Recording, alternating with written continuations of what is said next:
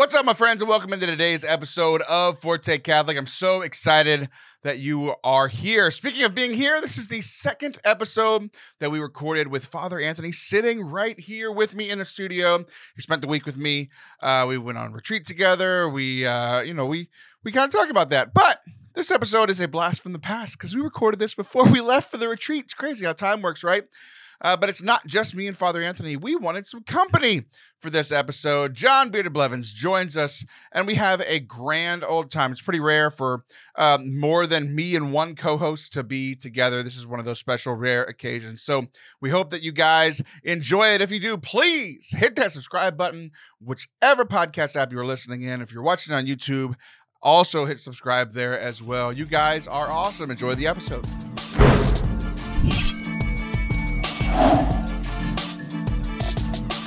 What's up? Welcome to Forte Catholic. I am Taylor Schroll. There's a priest sitting next to me. Father Anthony is still here. Peek behind the curtain a little bit. Last week's show was recorded 3 hours ago. No. I've been here in your studio for a week wearing the same shirt. Nothing has changed other than the fact that you met Allison. I did meet Allison. So the only person not involved in today's show is Liv. Yeah. Because John's here. Hey, John. Hey, what's up? Father Anthony just living off the land, huh? In your room there. Yeah, exactly. So I was thinking about this today because Allison has met... Allison's the last person to meet Father Anthony. So I was thinking about all the connections between the 5 humans that host this show. Yeah. Right? So John, no, you haven't met everybody. I've met everybody. Yeah. John, I think you're missing the ladies, correct? Why do I feel like I met Liv? Did you? We've talked on the phone like 4 times in the last few months. Why do I feel like I met her? That's weird. She hadn't talked to anybody else. You know what? I don't think I have met her, but since she's so friendly and kind, I feel like I have. No. But not Allison, huh? Not friendly. No, and kind. Alice and I have only hung out that one time. Remember that episode thing we did with Game of Favorites, I think. Yeah, so the 5 of us have been together twice digitally. Yeah. So we did an episode of this show all together. We played Game of Favorites together. And then, spoiler alert, episode 300's in like a month. So we'll all be together again for that one. But in person, I think the last holdouts are just John and the 2 girls. I think so too. I've met everybody. You've met everybody. Mm-hmm. The ladies have met each other, obviously. So I think it's just John and the ladies that's left. Name of your new podcast, John and the Ladies. John and the Ladies. John is producing a new podcast just about every week. One new one pops up. So there you go, buddy. Oh. Thanks. You're welcome. I wasn't sure if it was a compliment or not.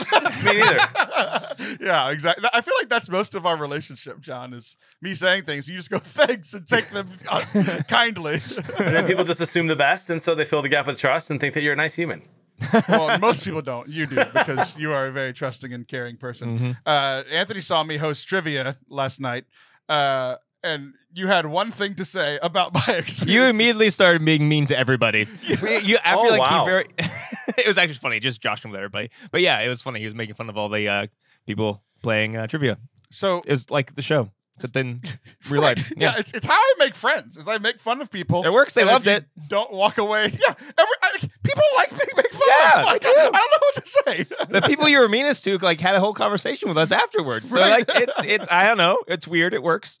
Yeah. So we were joking because there were 7 teams, 4 of which were returning teams, and 3 of them were new. So like people return for this. Yeah. People keep coming back to the show. Y'all keep coming on purpose.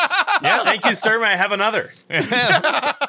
Exactly. So John, there's been this video that's been circulating the internet that I don't think you've seen on purpose. Elmo's COVID vaccine.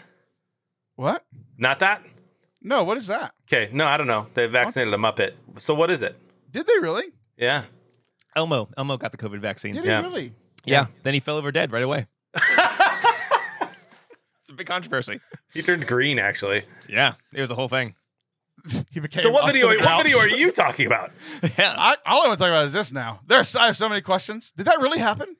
It's like a way of showing kids that it's okay to get the vaccine now. Yeah. He didn't die. He just took the vaccine. I get that. He also did not turn green. Yeah. He's a Muppet. Yeah. Yep. What was there liquid in the syringe? All I saw was the article. I dare not click those Do things. Muppets, like, they wouldn't get like COVID, but they might get like rabies. Like, do they get the same diseases No, people get? they're puppets. Yeah. So what? The worst thing you can do to a puppet is get it wet. I mean, I guess you could rip its head off. Okay, but in Muppet, like, let's could burn enter it. the Muppet metaverse. Are they animals? I bet Elmo gets a rabies vaccine. So you know how they always say, like, oh yeah, none of our products were tested on animals. Yeah. But then there was the Muppets. Yep. All of our products were tested on Muppets. Anyway, you want to move on? Yeah. Probably. This, ground to a halt. I could stay here all day, but I think we should move on. What were we talking about? We were talking about liturgical abuse. Oh, my favorite kind That's of what we were abuse. setting up. So, It's like a very terrible top 10 list there, John. y'all are good people separate. You can't ask for more real me and then hate more real me in the first 5 minutes. Exactly. Exactly. So, there's this video that I guess is technically liturgical abuse, but the amount of money I would have paid to know this was coming and to be in attendance for this mass is all of my discretionary income. Mm-hmm. I would have spent like I still want to feed my kids and keep the house and stuff, but all of my discretionary income I would have spent just to be there for this moment. So this priest is doing the general intentions, or whatever. Yeah, the intercessions. The intercessory prayers. And it is the most hilarious and passive-aggressive thing ever. So we're going to put you, Father Anthony, into the position of bad priest. Yeah. It's not a huge leap. Wait, let me get there. I'm there. Okay. Okay, so you're going to share some of the intentions that this good priest... I have heard these. I have laughed a lot. Father Anthony has heard these and laughed a lot. And these are new for John. So everybody watch John's face as our okay priest tries to be a bad priest. Okay. It's Laetare Sunday, so we're wearing pink, and these are all chanted intercessions. So I'm going to chant them, okay? It starts simple. It gets exciting. Okay. From the blind sense of entitlement some people seem to have, Lord have mercy. Lord have mercy. For the times our sharp political ties have blinded us to the responsibility to care for each other, Christ have mercy. Christ have mercy. From the blind attitude over theft of work Xerox paper for personal use, Lord have mercy. Lord have mercy. When we attempt to jump the line or skirt the rules to get a vaccine, Christ have mercy. Saint Elmo. From the temptation to cheat at golf tournaments by not reporting strokes or a foot wedge, Lord have mercy. Lord have mercy. From a blind attitude during COVID of not wearing masks or hoarding toilet paper, Lord have mercy. Lord have mercy. From the times we have lacked respect for God and church by distracted talking, Lord have mercy. Oh my gosh. Lord have mercy. When we are tempted to engage in gossip or incessant griping, Christ have mercy. Christ have mercy. When we are blind to racism in all its colors, Lord have mercy. All its colors. For the times we blame the church as an excuse not to participate, Lord have mercy. That's my real confession. And we'll do one more. When we become annoyed that someone is sitting in my pew or that the homily is too long, Christ have mercy. Christ have mercy. And it goes on. That's just a sampling. Amen. Man. So, John, I have many thoughts, but this is your first time hearing this thing that you've tried to avoid. You're welcome. Am I supposed to pretend that's my first time? Oh, have you heard it? No, you told me. No, that you avoided it. I didn't post it. I saw it, commented on it, and my comment was that I am shocked that it's such an empty church. Oh, good. Except I'm not. Yeah. Here's some of my thoughts on it. Mm-hmm. First, thoughts before the video. Thoughts on what just happened with Father Anthony. Yeah. I'm a trained singer. Yeah. And when you were going up Yeah. a tone every time. Yeah. I was like, there's no way you keep going soon. Correct. And I then you were like, bump back down. From the Yeah, I went back down. Yeah, it was very funny. I was thinking in my range, was like, I can keep going as long Yeah. as you want to go, but at some point you're not going to be able to do Correct. this. My other thoughts on this. So on Twitter, I know this very well. You can only post 2 minutes and 20-second videos. I know because this show is so great that I try to share so much of it. Like John is saying some great things, Father Anthony's saying great things, and the mean people over at Twitter don't let me post more than 2 minutes and 20 seconds of y'all's great content. Mhm. This video does not start at the beginning of the intercessions. Mhm. Because somebody heard this and then pulled out their phone. Oh my. It does not stop at the end of the 2 minutes and 20 seconds. It continues. We don't know. The rumor says that this is still going on to this day. We're not quite sure. My favorite responses were, or my favorite thoughts were, one, this is never ending. This is what the eternal chant of heaven sounds like. Mhm. Secondly, like no one in that church was fazed. Everyone was saying, Lord have mercy, like as loud as they could. Yeah. Meaning, this is not new. No. It's not like the priest was in a bad mood this day. This is their normal Sunday. It makes me so happy. Well, hold on. So what Sunday did you say that was, Padre? Laetare Sunday. So when you wear pink during Lent. Yep. So just a few during months Lent. ago. And so that's going to be, that's in, there any chance that could have been in January? No, not this year. No, middle of Lent was like March-ish. Because I tried to, when I saw it, of course, I rolled my eyes and it just says, this is why as a church we can't have nice things. But I thought to myself, maybe it's a once a year thing, like a New Year's Seinfeld airing of grievances, where once a year they do this. Not often or monthly or even twice a year, but you think this happens more than just that one time? I think that because I watched it the first time and just died laughing and watched the priest the whole time.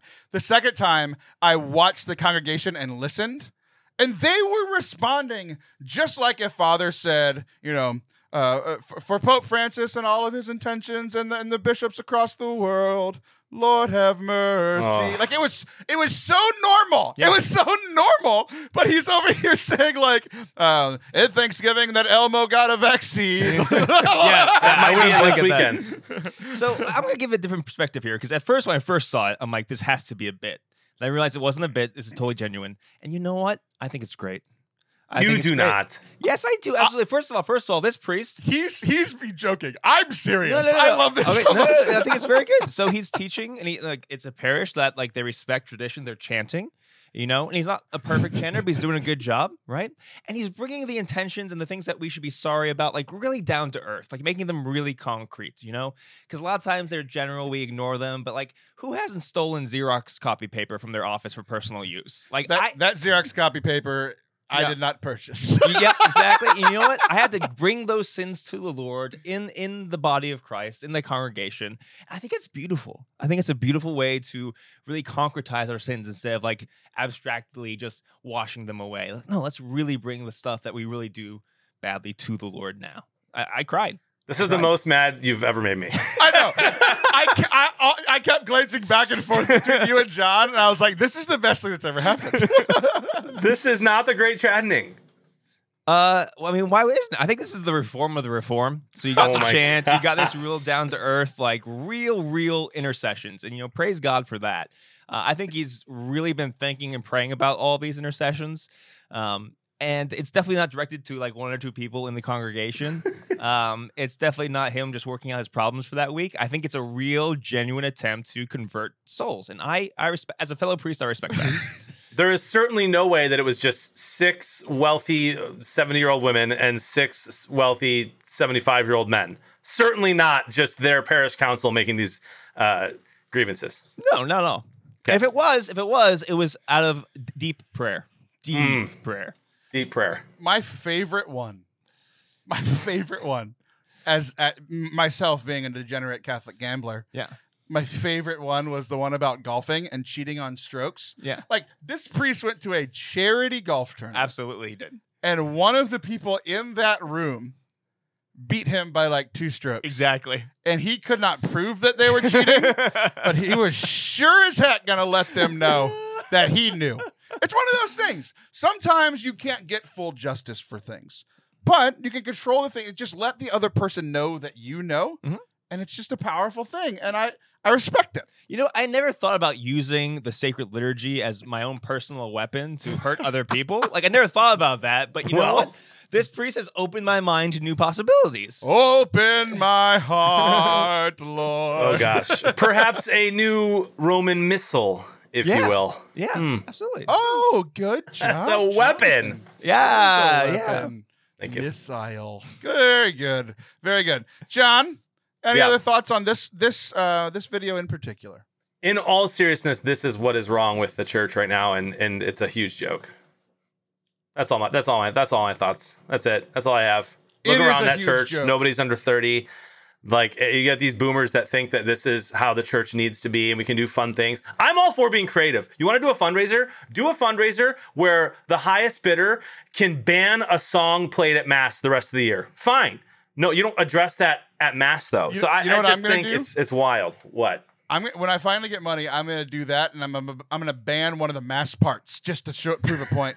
Can't do ban a Mass the part. song You can ban a twos song. anymore. Can't do the holy, holy, holy. No, you know what I mean. No Lamb of God. You're banning the song "All Are Welcome." Fine. Yes. No Gloria. So I'm saying there's room for fun. There's There's room for what literally happened there, because honestly, I think it's a joke. I do not believe that they were serious. I believe that is like something they do as a joke. They let the parishioners write them in, and it becomes a meme every month or every year. I really do think that's what I'm hoping is the case. You have to think that. It's 100% real, John. I'm sorry to tell you. If not, let's just assume it was. Whatever. Let's assume it was like a funny thing. Then just do it at your church picnic, and it would be hilarious, and you can use it to raise money. It'd be good. Yeah, it'd be good, like skit. Yeah. Parish fundraiser. But to do it like seriously, I refuse to accept that it's real.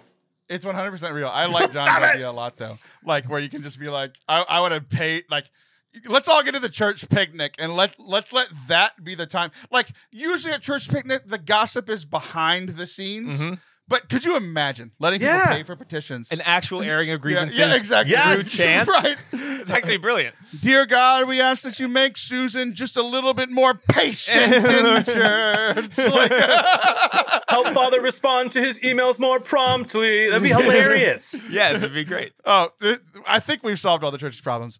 Anthony's been joking about it. John's clearly upset. Mhm. I genuinely enjoyed this. It was so funny. Like, do I want this to be my church that I go to every Sunday? Not at all.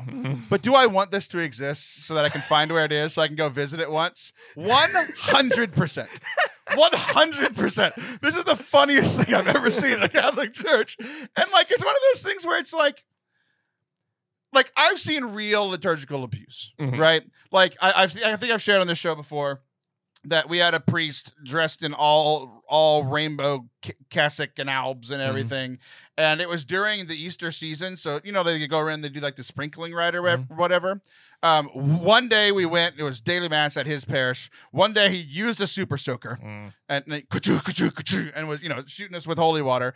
And then the second day he used like that stuff, the like weed killer, the stuff that you put weed killer in. Oh you my kinda, like, gosh. pump it up or whatever. So like I was like, are we the weeds? Like I was really confused. Yes, that's And and like there's stuff like that. But then like there's stuff like this that's like actually part of the mass. And they were real intentions. Just strange. I loved it. John's so mad. It was probably in my archdiocese. What? Yeah. Okay, so speaking of which, John, I want to give you the floor because we've riled you up now. But you have been what's the opposite of proponent? You have been a whistleblower, I think. A A liturgical whistleblower on Twitter. Oh gosh. Whistleblower, and you've been a foe of liturgical abuse for a while on your Twitter, right? And it's one thing to do it on Twitter, right? But I just saw an article that you were a part of. I haven't read it yet because I just saw it today. But you were a part of this article. So explain. We talked last week about how Anthony and I were mentioned in the Wall Street Journal, but I think you were mentioned in a paper too or something, right? So what was your article about? So it was a guy named Jonathan reached out from the Catholic News Register, which is CNR, not NCR, just to clarify, because I always get the two confused, even though one is much better than the other. And the Catholic News Register does a really good job. And basically, he saw my original tweet of this parish about 10 minutes from me, Holy Family in Inverness, where the pastor gets up and blesses the congregation at the end of Mass with a guitar. Now, here's the thing. You have to understand. Is it Jet Black? I know, right? A year before that, or maybe even like a year and a half before that, right when my daughter was born, we had one of those weird like moments where we just didn't go to Mass in the morning because it was her nap time. And it's like all of a sudden close to 5 p.m. and she's kind of crying again. I'm like, what if we find another church near us that has like a 6 or 7 p.m.? We'll just go to that one. And so that one we went to at 6 p.m. We had no idea. As soon as we pulled in on the front of the church, it said that had a big sign that says our Mass never ends.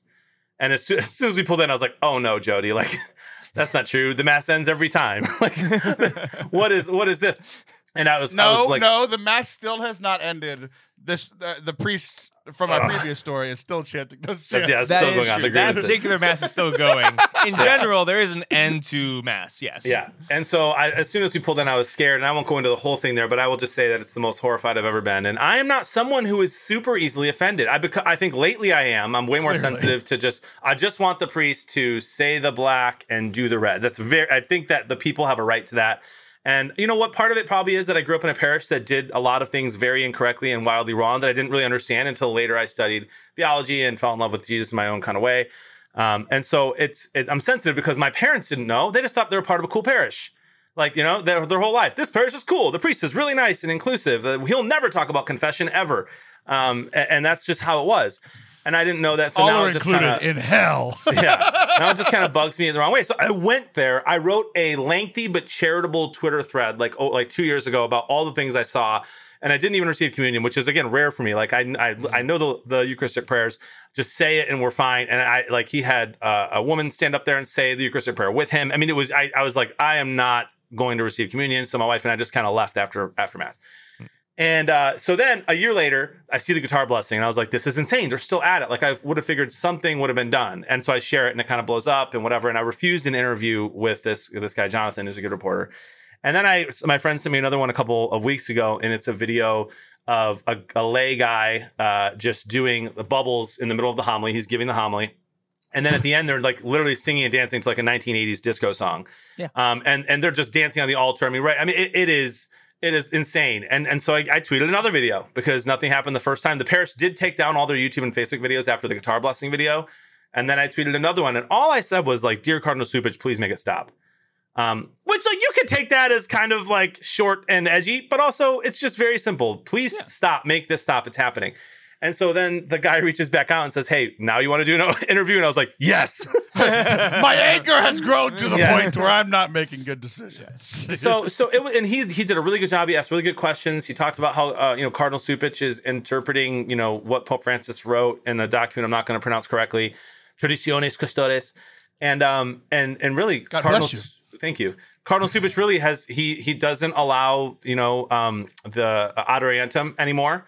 Which is not even part of what Pope Francis wrote. He's banned most of the Latin masses, all kinds of things I won't go into now. But why not then stop, parades happening in the middle of Mass?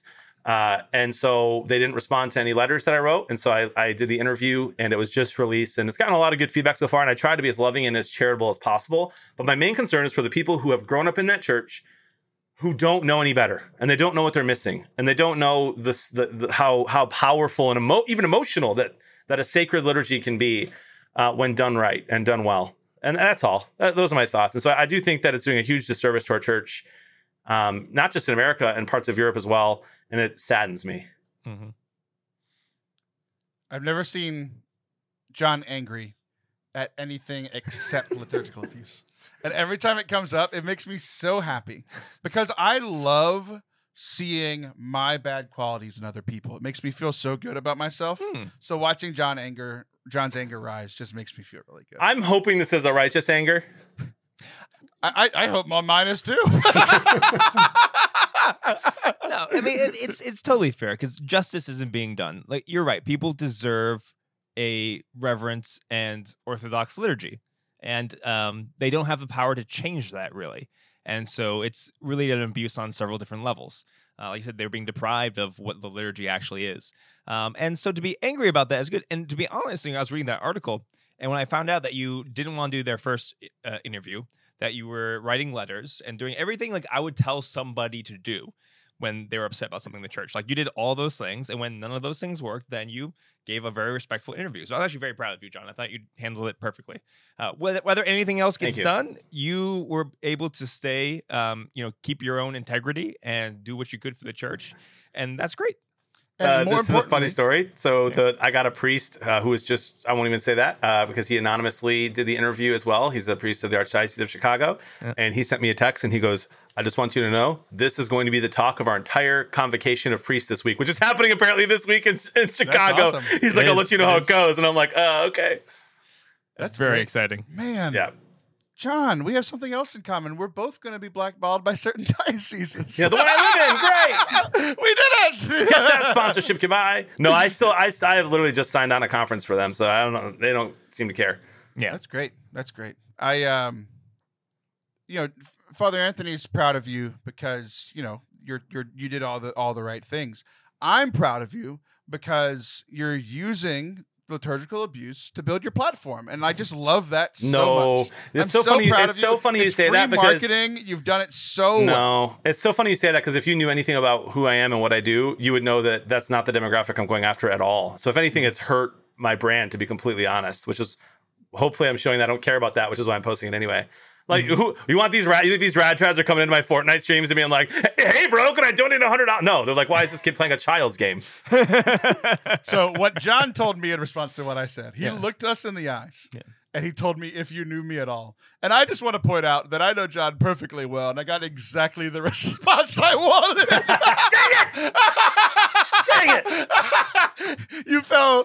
You fell right into the trap. It was great. It was great. So what did we learn here? We learned, first and foremost, that Taylor loves strange things at Mass. Yes. We learned, secondly, that Father Anthony is really good at, lying in order to rile John up.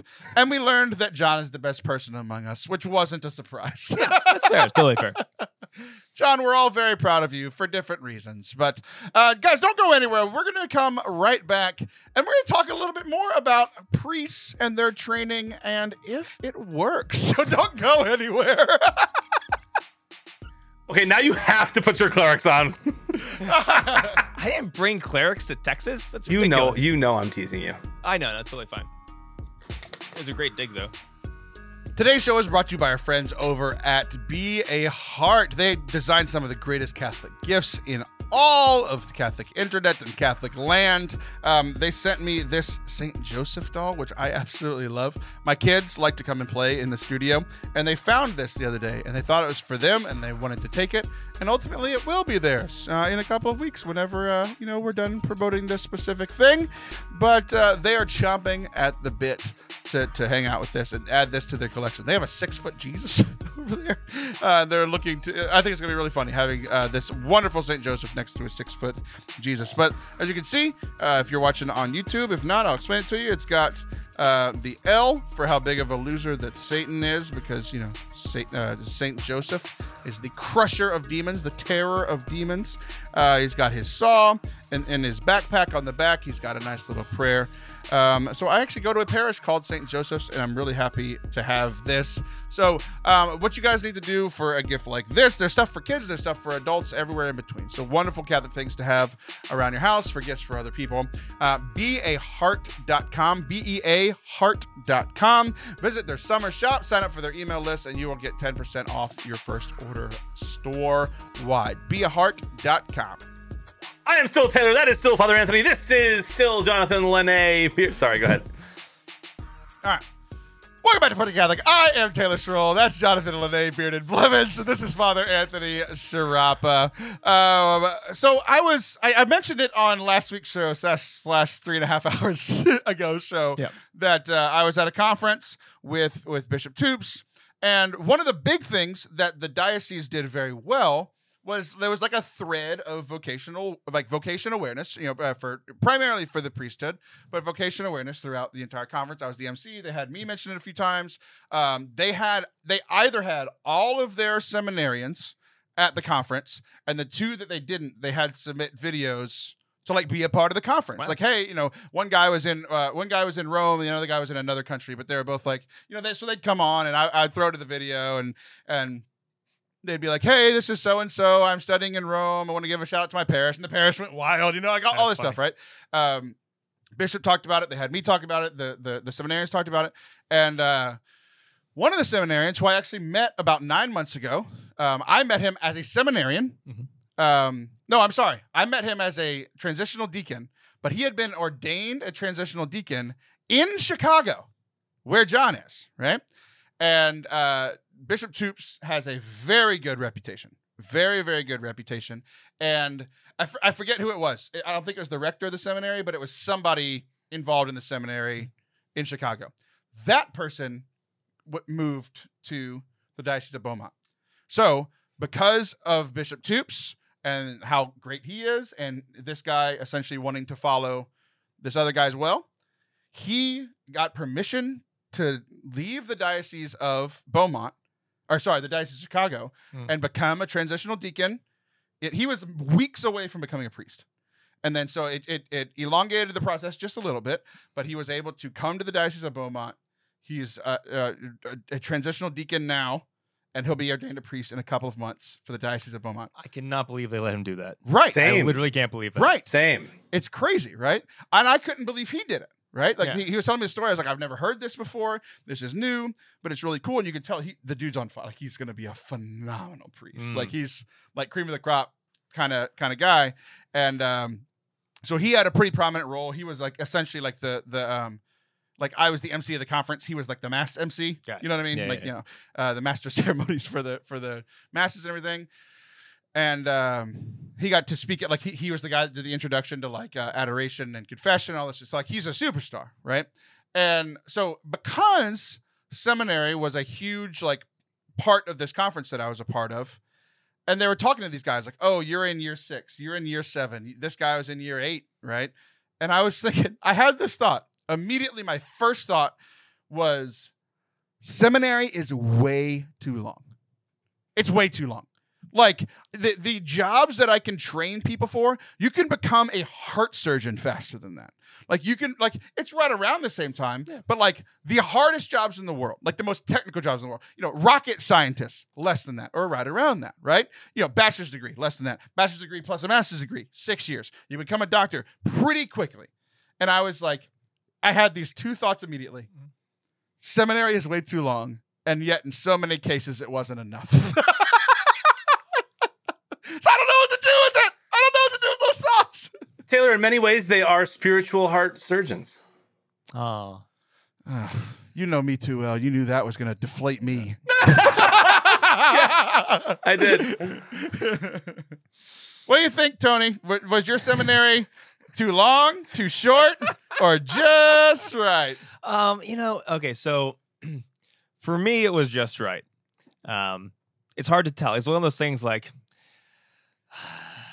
you can't it's really difficult because like when you're trained to be a doctor, you start to do doctory things, right? You start to be a nurse, you do rounds, you do all these things. You're basically being a doctor beforehand. You're not a priest until you're a priest. And even though I gave it my all in seminary, as far as like my own formation, trying to figure out my own stuff, work on that, and try to learn as much as I could, all that. And then I had to start off day one what it actually meant to be a priest.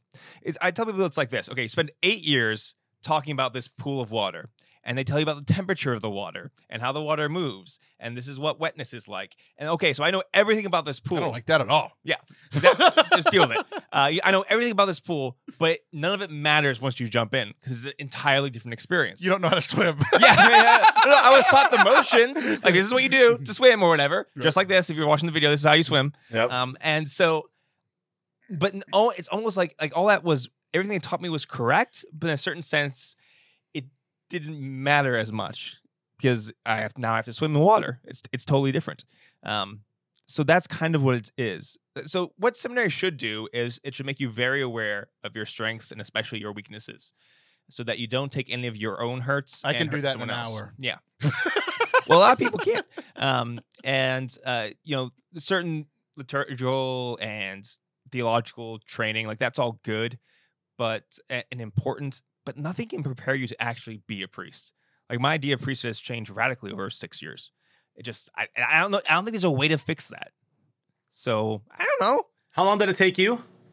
8? I was in the seminary for 8 years. Yeah.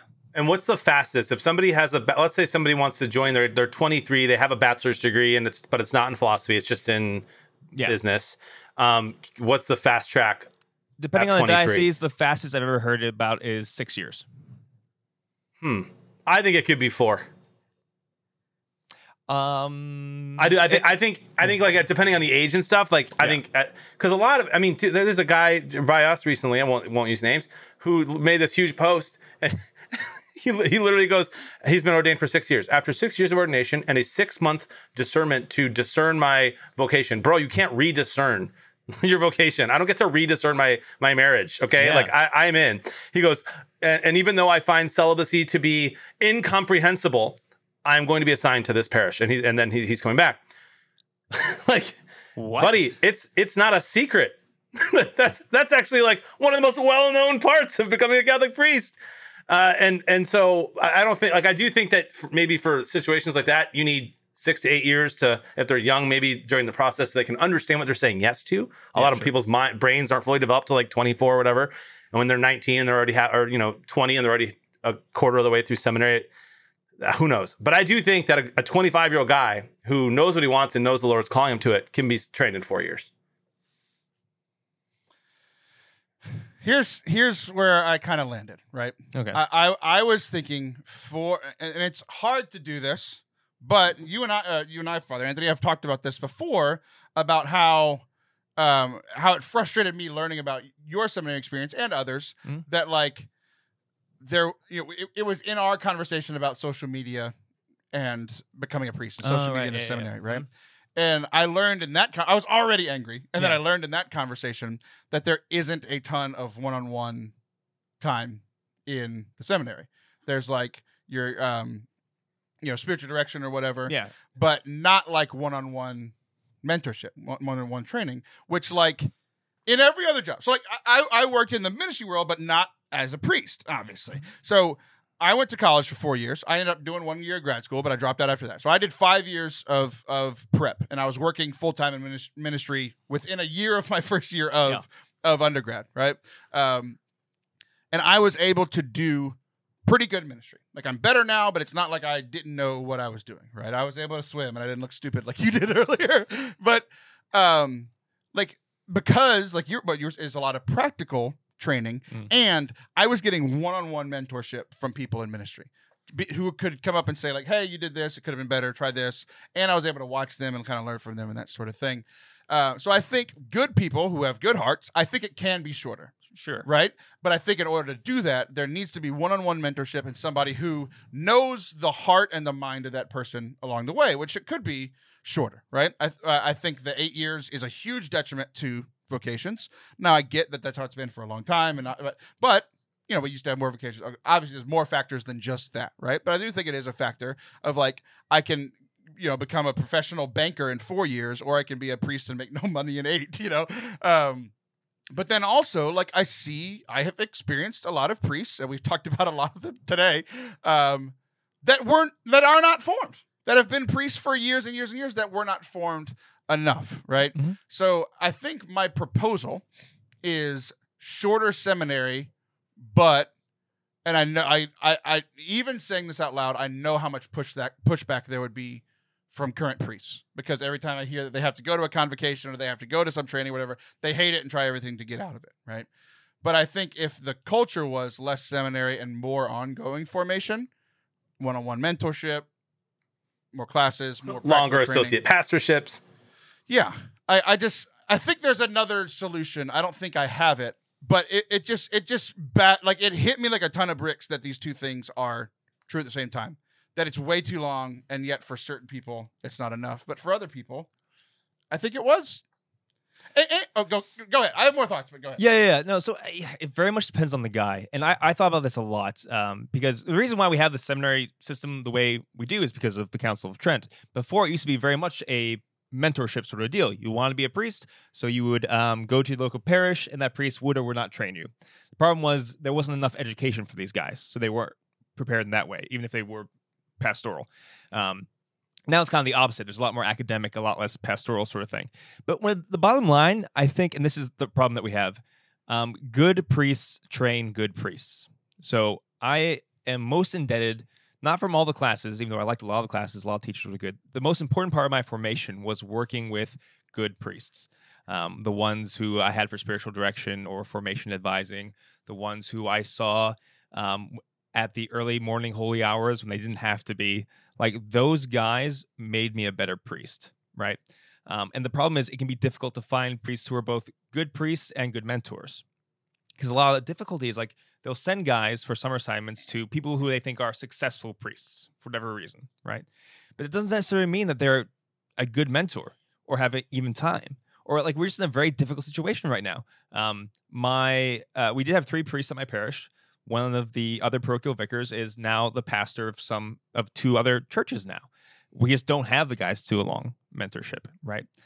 Except I've been doing this for 6 years, so either I'm not good enough to be a pastor, or anyway, it doesn't matter. I'm not going to think about that. But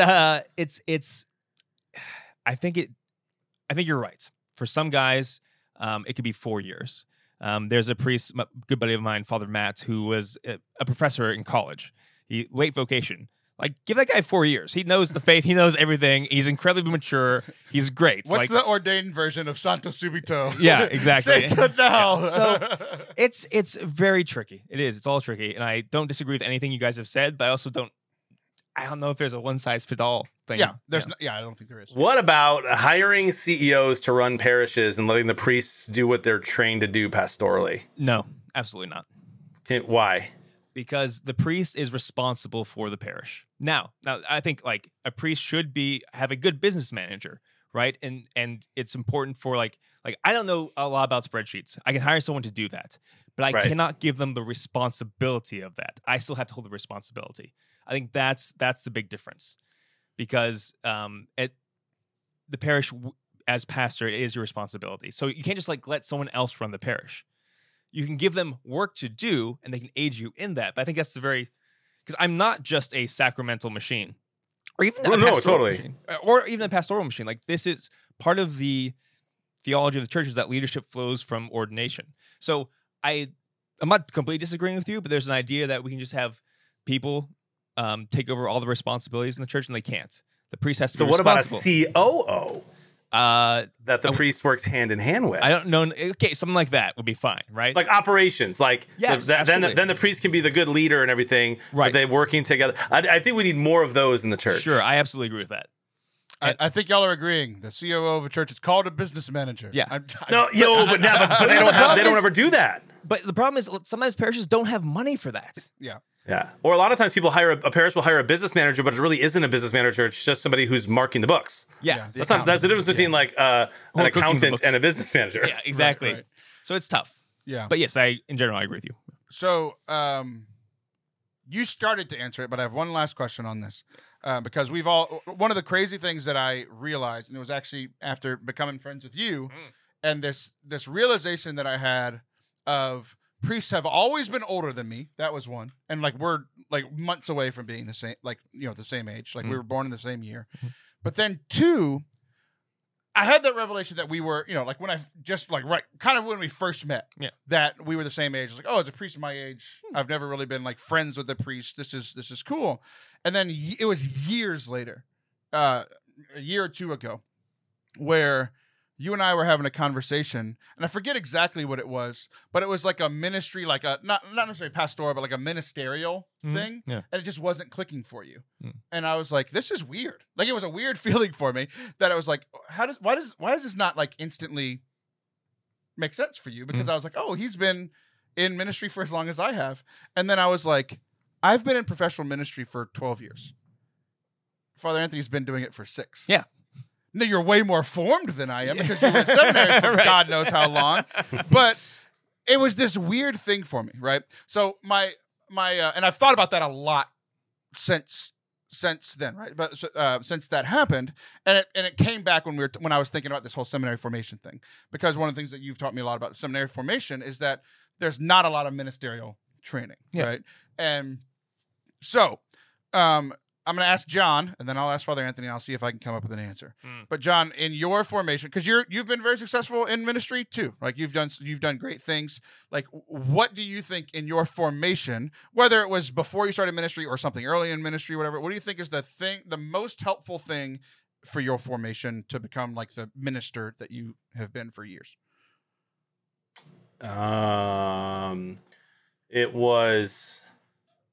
It's been the people in mentorship. It's been my first pastor, who's now the bishop in Duluth, who is a very good friend of mine and taught me literally everything I was bad at. He made me either great at or decent enough at to do.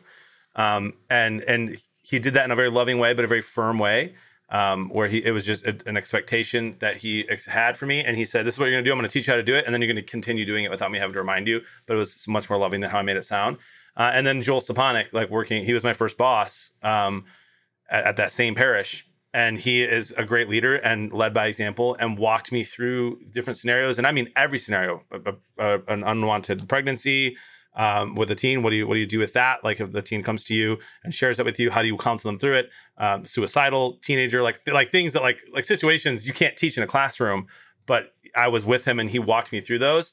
And I never knew it was happening at the time. But then as I was growing in ministry and doing ministry, I remembered how he handled those things and then took the things that I learned, used them, and then used my own gifts that God gave me as well to have that happen. So for me, it's all been the leaders and mentors in my life, which is ultimately the Holy Spirit.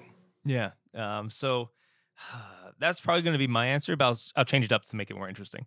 I was trying to prove that point. Yeah, sure. Yeah, but no, absolutely. So, okay, a little bit of a twist to that is, and I think you probably would say this too, is the people who've ministered to me. Mm-hmm. That's how I learned how to minister to others in a big way. So going through that formation. And the biggest lesson from that for me is learning not to panic about where I was. It's like, oh, you are in a bad place right now. That's okay. Like just being at peace with wherever you are. That's the only way you can grow. It's like, oh, you're not good at this thing. Okay, let's not freak out. You're not good at this thing. Now it's time to get better at this thing. And just like that whole attitude has been huge for my formation. But yeah, absolutely. It's the people who helped me through it all. Yeah. For me, it was, I learned a lot by watching other people, like by seeing not just the content, but the method of how people teach. So a lot of like my youth ministers, speakers at Steubenville conferences, and then like my grad school professor, I talked about him on last week's show. A lot of my grad school professors, like how they taught, I was not just learning what they were teaching me, but I was watching how they taught it and learning because they were teaching it well, right? So I learned a lot from example. But then like my first year in ministry, similar to what John was saying, is like I didn't know what I was doing. You know, I was trained in how to do stuff, but like being the person where like all the questions stopped, like obviously there's a pastor there, but he wasn't super involved. So it was like really the buck kind of stopped with me for most things. And I didn't know how to handle that because I was a 22-year-old kid running a youth ministry, running a youth program. But there was a guy in town who was a former youth minister, and we met at we met when I needed him, when I had specific questions. But we had a standing meeting once a month where for a while he bought me Mexican food, and then I started buying him Mexican food because it was so valuable to me to have these once a month meetings. And he mentored me and he helped me through all the crap. So that was what I kind of figured just from talking to John specifically about it. I wasn't as sure for you. Yeah. But that a lot of lay people trained in ministry, it is so much practical training, so much practical training. And there's less of that with seminary stuff. And like what you were saying, like it is harder, right? I do think it is harder. And I get that because it's a different type of ministry and it's harder to do. But I've been thinking a lot about doctors. I brought them up earlier, right? About how they do all their schooling and then they go do their rotations. Yeah. And those rotations are at specific hospitals led by specific doctors who are good at training and helping people who maybe make mistakes and that sort of thing and helping them on. Scrubs is one of my favorite TV shows of all time. I just want to make a Catholic Scrubs is essentially what I'm saying. Yeah. And I want to be the mean boss. Obviously. But like, I think like this whole like mentorship thing that I'm talking about, I think if there are good priests in the diocese that could be like this mentorship kind of thing. Maybe they're not the hugest pairs and they're not run super, but like doctors who are running rounds don't have the same responsibilities as a guy who's not running rounds, right? So I like that's the biggest like quote unquote like semi-reasonable solution. It's very different than what we're doing now, but it's the only semi-reasonable conclusion that I could come to that kind of matches all these things that have been floating around in my head. So it was good to talk to y'all about it and kind of flesh it out a little bit more. Yeah, well done. My good and faithful servant. All right, don't go anywhere. We'll be right back.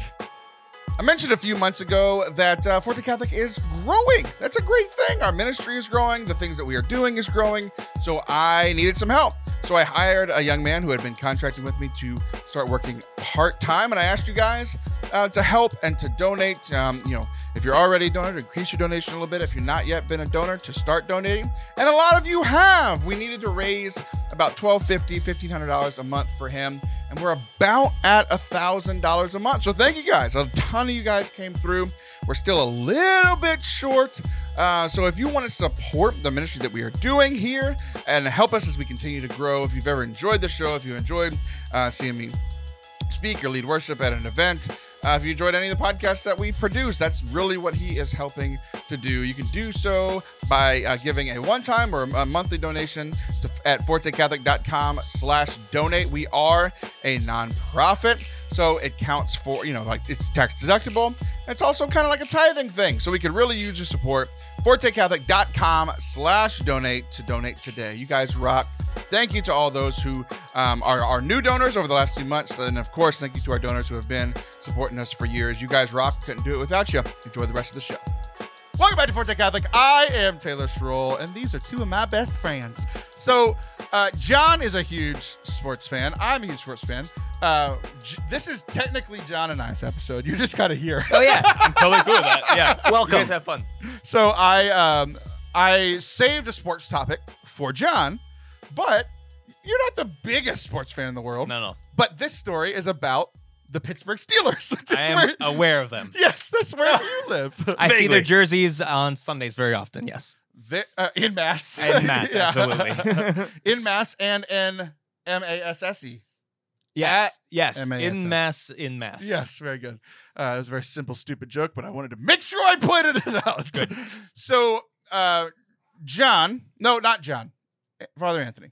What is the name of the coach who has been the coach for them for decades? Is it decades now? Yeah, I think it's close to 20 years. Is it really? That's crazy. Because anyway, it's Mike Tomlin. Mike Tomlin, yes. John, you knew that, but did you happen to see, John, the video? They recently did a podcast with Mike Tomlin and Ryan Clark. Did you see that podcast at all? I did not see the podcast. I did hear about it though, but I have not seen it. So I did not watch the whole thing, but I watched this minute-long clip that ESPN shared on Instagram, right? So it's the little 60-second clip. 60 seconds, and I was tearing up by the end of the first time I saw it. Like, which is funny because we recorded 3.5 hours ago, and I was tearing up at the end of our last show, too. You're just emotional lately. Dude, it's been, ever since that senior class started graduating in that track season, I've been crying a lot. I watched Obi-Wan Kenobi. I cried like 8 times during the finale. What's wrong with me? Anyway, so Mike Tomlin, this great coach, he's literally never had a losing season ever. Never had a losing season with the Steelers I think it's 18, 19 years. It's somewhere around there, right? Incredible like leadership. Even like the only like quote unquote knock on him is he's not like the best game manager, the best he's not the best offensive coordinator, he's not the best defensive coordinator, but the best pro for him is that he's a leader of men. Like that's been the big thing that holds him together. What do you know about Mike do you like him, John? Yeah, he's great. I don't know how you couldn't. He's a player's coach, and there's a lot of ways to be a player's coach. To give an example, someone who might not know, Bill Belichick is not a player's coach. He's not friends with his players. Now, maybe when they're like veterans like Tom was, he gets to be more playful, but he berates his best players, right? That is not Mike Tomlin. That is not Dan Campbell from the Lions. They're both players coaches, but they're different coaches because Mike Tomlin is a little quieter, whereas Dan Campbell's like that crazy motivational bite kneecaps guy, but they're both players coaches where the players really want to play for them and he can motivate them. And he does it by kind of just being who he is, which is, I think, one of the rarest but best types of leaders you can be. I'm a big fan of Mike Tomlin. Of course, John brought the losing Detroit Lions into this. As many winning seasons, Mike Tomlin's never had a losing season in that same amount of time that the Lions have not had a winning season. Yes, they have had multiple. In fact, we just tied the Steelers. We just tied the Steelers actually this past season. In points? Yeah. I was like, in what? It's definitely not history. You could be part of this. You don't have to sit completely away from your microphone. I was just kidding. The Lions are bad. As we all know. Okay. About sports. Here's what I want to talk about. So Ryan Clark it was on the podcast with Mike Tomlin. Ryan's on it more often. This was Mike was the guest. Mike Tomlin was the guest. And for those that don't know, Ryan Clark was one of their big. They have been a defensive team for years and years and years. They had Big Ben for a long time, and they had a pretty powerful offense. But even when the offense was good, they were always like hard nosed, like blue collar Pittsburgh feel. And Ryan Clark was there. They've had Troy Polamalu, they've had Harrison, they've had all these like big defensive guys, and Ryan Clark was their defensive leader for a good 4 or 5 years. And they go and play a game in Denver, which is their stadium. I forget if it's the football stadium or the baseball stadium. One of them is called Mile High Stadium. That's the football. It's football. Okay. Yep. So it's the elevation's so high that like professional athletes struggle when they go play in Denver, or they go play in Mexico City, anywhere where it's super elevated. Like where we are now is like 11 feet above sea level, and that's a mile above sea level. It's a huge deal. So in that game, Ryan falls over, and they find out because he's playing there that he has sickle cell, and he has to sit out for forever. He gets all this treatment and all this stuff, right? He comes back years later, and they're finally, he's able to play. The doctors come through, all this stuff, right? Years later, he's still on the Steelers. They're going back to play a game in Denver at Mile High Stadium, and but he knows that this is where he hadn't played there since he fell over and like almost died, right? And so he's telling this story. He's recounting the story as he's talking to Mike Tomlin on this podcast, and he's saying all the doctors had cleared him to play, the trainers had cleared him to play. Everybody said that Ryan could play, and he walks in with all the doctors to Mike Tomlin's office with a 30-minute prepared speech for these. These are all the reasons that I should play. I got goosebumps. 5 minutes in, Mike Tomlin stops him, and he says, "You're not playing."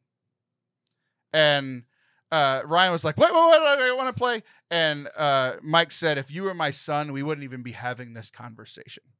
Like, you wouldn't have gotten 5 minutes in, right? But he was trying to be respectful of him as a grown man, let him say his piece. But he's like, the answer is no. Yeah. The answer is no, because he's like, and Mike even starts saying, like, first of all, that's all I needed to say. If you're my son, we weren't even having this conversation. You're not playing. Yeah. But then he is like, essentially what he said was like, if I don't show that I care for these people that I'm telling you to buy in and care for, then I lose all credibility, right? I got goosebumps talking about it. I cried the first time that I watched it. It was just such a phenomenal moment of leadership, because his job is to win football games, and he told his best defensive player, you're not playing, for his good. It's incredible. Yeah, I mean, it's beautiful. It's what you want. I think it's really hard to do. It's hard because you're gonna get, if he loses 3 straight seasons, he's getting fired. Yeah. And he might be the one guy in the NFL you think is unfireable, but I mean, 3 straight seasons, if he loses the next 3, he could get fired. He doesn't care. He's a leader of men, and that's what he wants to be, and that's what he wants to do. And he knows that these guys, they're an injury away from never working again in what they've done their whole lives. And he knows that their life is still going to go on, and believes in them. And I think that's exactly how he gets players to play for him. I think it's awesome. He's unreal. Yeah. What do you think? Yeah, you can get so wrapped up in your passions in life. Like, we all have various passions. Like, one of yours is evangelization, both of you guys, and there's little side projects along that, but you can get so tunnel visioned that you forget that even though this thing is a passion of yours, it's not your life, right? It's a part of your life, an important part of your life, but it's not your life. And to have the clear-headedness to see that, like, Mike Tomlin, this guy, like, they love football. Football is definitely one of their passions, maybe their biggest passion in a certain sense, but it's not worth your life. And to be able to see that and step back from that, and to let, like, the pride and the ego go, because there's genuine care and respect and love in that relationship, that can be a rare quality, because we can get so focused on the one thing we've been trying to get good at our entire lives that we hold on to it even tighter than we would hold on to our own lives. Yeah. Yeah. It's one thing I think. Go ahead. Yeah, just one thing I think is really cool is, oh my gosh, look at us! I knew it was going to happen. You always tell me to be aggressive. One of the things I think is just amazing is also what Ryan Clark tried to do. Like that is what everyone in that locker room, what Mike did. it's gonna inspire them a ton. But so is what Ryan did, trying to get back to play at one of the scariest places he's ever played. Yeah. I think that does a whole bunch for that locker room too. So the whole story is just making me hate the Steelers less. Yeah, I didn't even think about it from that angle. I didn't, and here's why. It's because I was the athlete for so long, but now I completely think like a coach, right? Because I've been coaching and I care about these kids, and like my care for them goes further than their success, right? Yeah. And this is one of the things that we have to gauge with them. Is like, it is part of my job. Sure, success on the track is cool for all of us, right? But one of my primary jobs with them is to teach them how to work hard and how to push through pain, right? But a big part of that is teaching them how to know the difference between pain and injury, right? Yep. The difference between pain and like risking future real injury, right?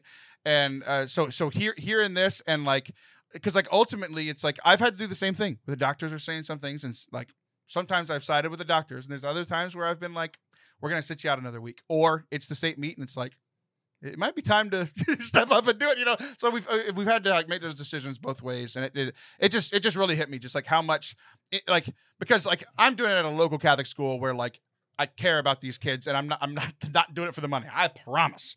But like, Mike, this is a professional scenario, right? Where professionally it made the most sense for him to play Ryan, especially when the doctors are saying he could wash his hands of it and say the doctor said he was fine. Yep. But the last thing he said was like, you know, I have to go to sleep at night. I have to live with it. He's like, if something would have happened, it's on me, you know? Yeah. So I thought it was phenomenal. So speaking of leadership, and you mentioned humility and, you know, the lack of pride. Our last Pope showed that in a very tremendous way. He said, my time is done, except I'm not dead.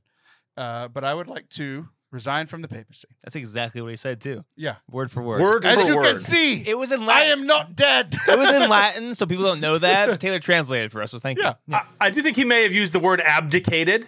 Yeah. He may have used that word. Okay. Yeah. Yeah. He may not have, though. We may have just put that. We just may have said that. Oh, you're okay. So, a lot of people have speculated, even as recently as like a week or two ago, it became like a real news story, like a CNN, Fox, you know, all those things, where a lot of people thought the Pope was going to resign. And anytime it's a real news story, I think it's fake. Yeah. But then I started hearing some of the facts about what's going on. Have y'all heard anything about like Pope Francis possibly resigning?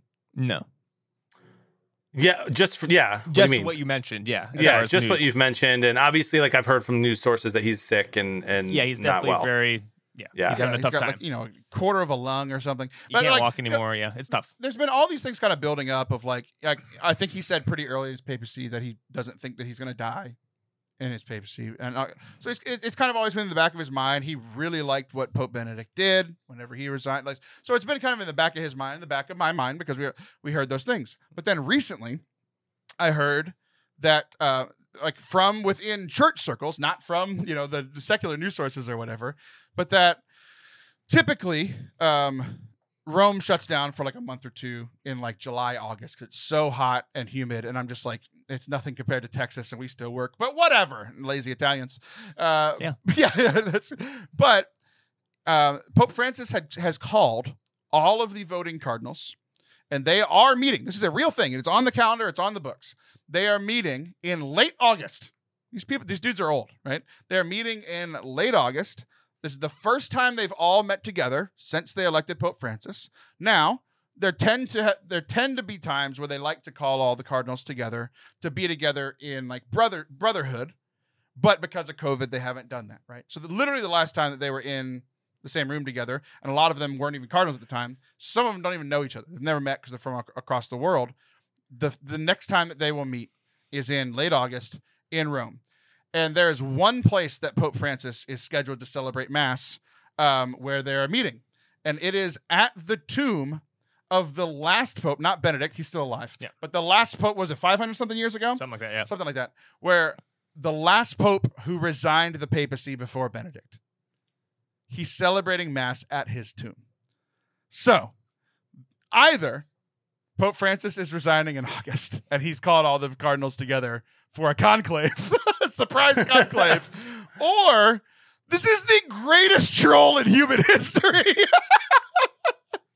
Father Anthony, you have to know more. You like what's the other significance of that church? You know what? That's the one thing that I do not keep up with church politics stuff. Yeah. Very rarely do I know the inside scoop. It's a whole lifestyle. You can get really into it, and just like any other thing you can get into, but it's just not a thing. I mean, I know the name of my bishop, and that's about it as far as I know by hierarchy. You know, I know John's now. yeah. Whoops. Yeah. But really, so I'm not sure. Now, part of my brain when I hear you say that, like it could be, just it's been since COVID.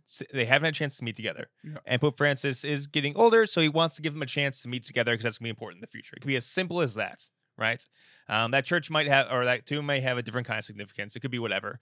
But I mean, it could be him saying goodbye. Who knows? I really don't know. It's not like a thing I can do anything about. So.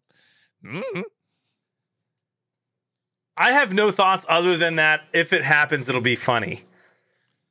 Like It'll be a little bit funny. It'll be a little bit funny if like Megyn Kelly got it right.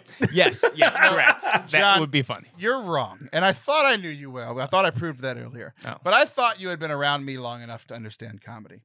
It will not be funny if he resigns. Okay, why? It will be a huge story. If he does all of this and leaves all these breadcrumbs and does not resign after calling all these old dudes from across the world to the hottest time in August, and they're going to plan like it's for the conclave. They're going to pack for weeks. They're going to cancel their schedules. If he doesn't resign, that's funny. Good point. I think both can be funny. Okay, John, that's fine for you. I'm just telling you you're wrong. I'm a moral relativist, apparently. Mm-hmm. Yeah, for sure. And that's how we're going to end today's show. John, thanks for not being here. I wish you were here going on this retreat with us. I really do. It would have been fun. I really do, too. I really would like to do that. You sold me the second you told me about it. I'll be praying for you guys. We celebrate my mom's birthday. I will. But yeah, make sure you just pray for me at least one time and during one of those intercessions, and not a weird one. From the time that John said he would be here and then canceled for his mother. Well, yeah, very good. All right, Father Anthony, you're stuck with me for the next week. John, you are free. You get to go. Guys, thanks for watching and listening to today. I'll be back next week. See ya. See ya.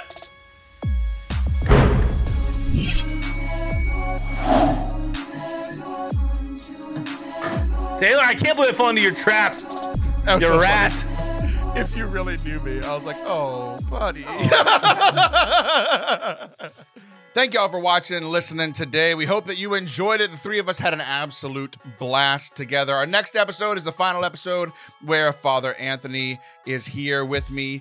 We recorded that one after we went on the retreat and just kind of did a recap of how much fun we had and kind of the insights that we got in our time of prayer, our time of fellowship, and all those sorts of things. So hit subscribe so you get that whenever it hits your feed, and we'll see you soon. Love ya.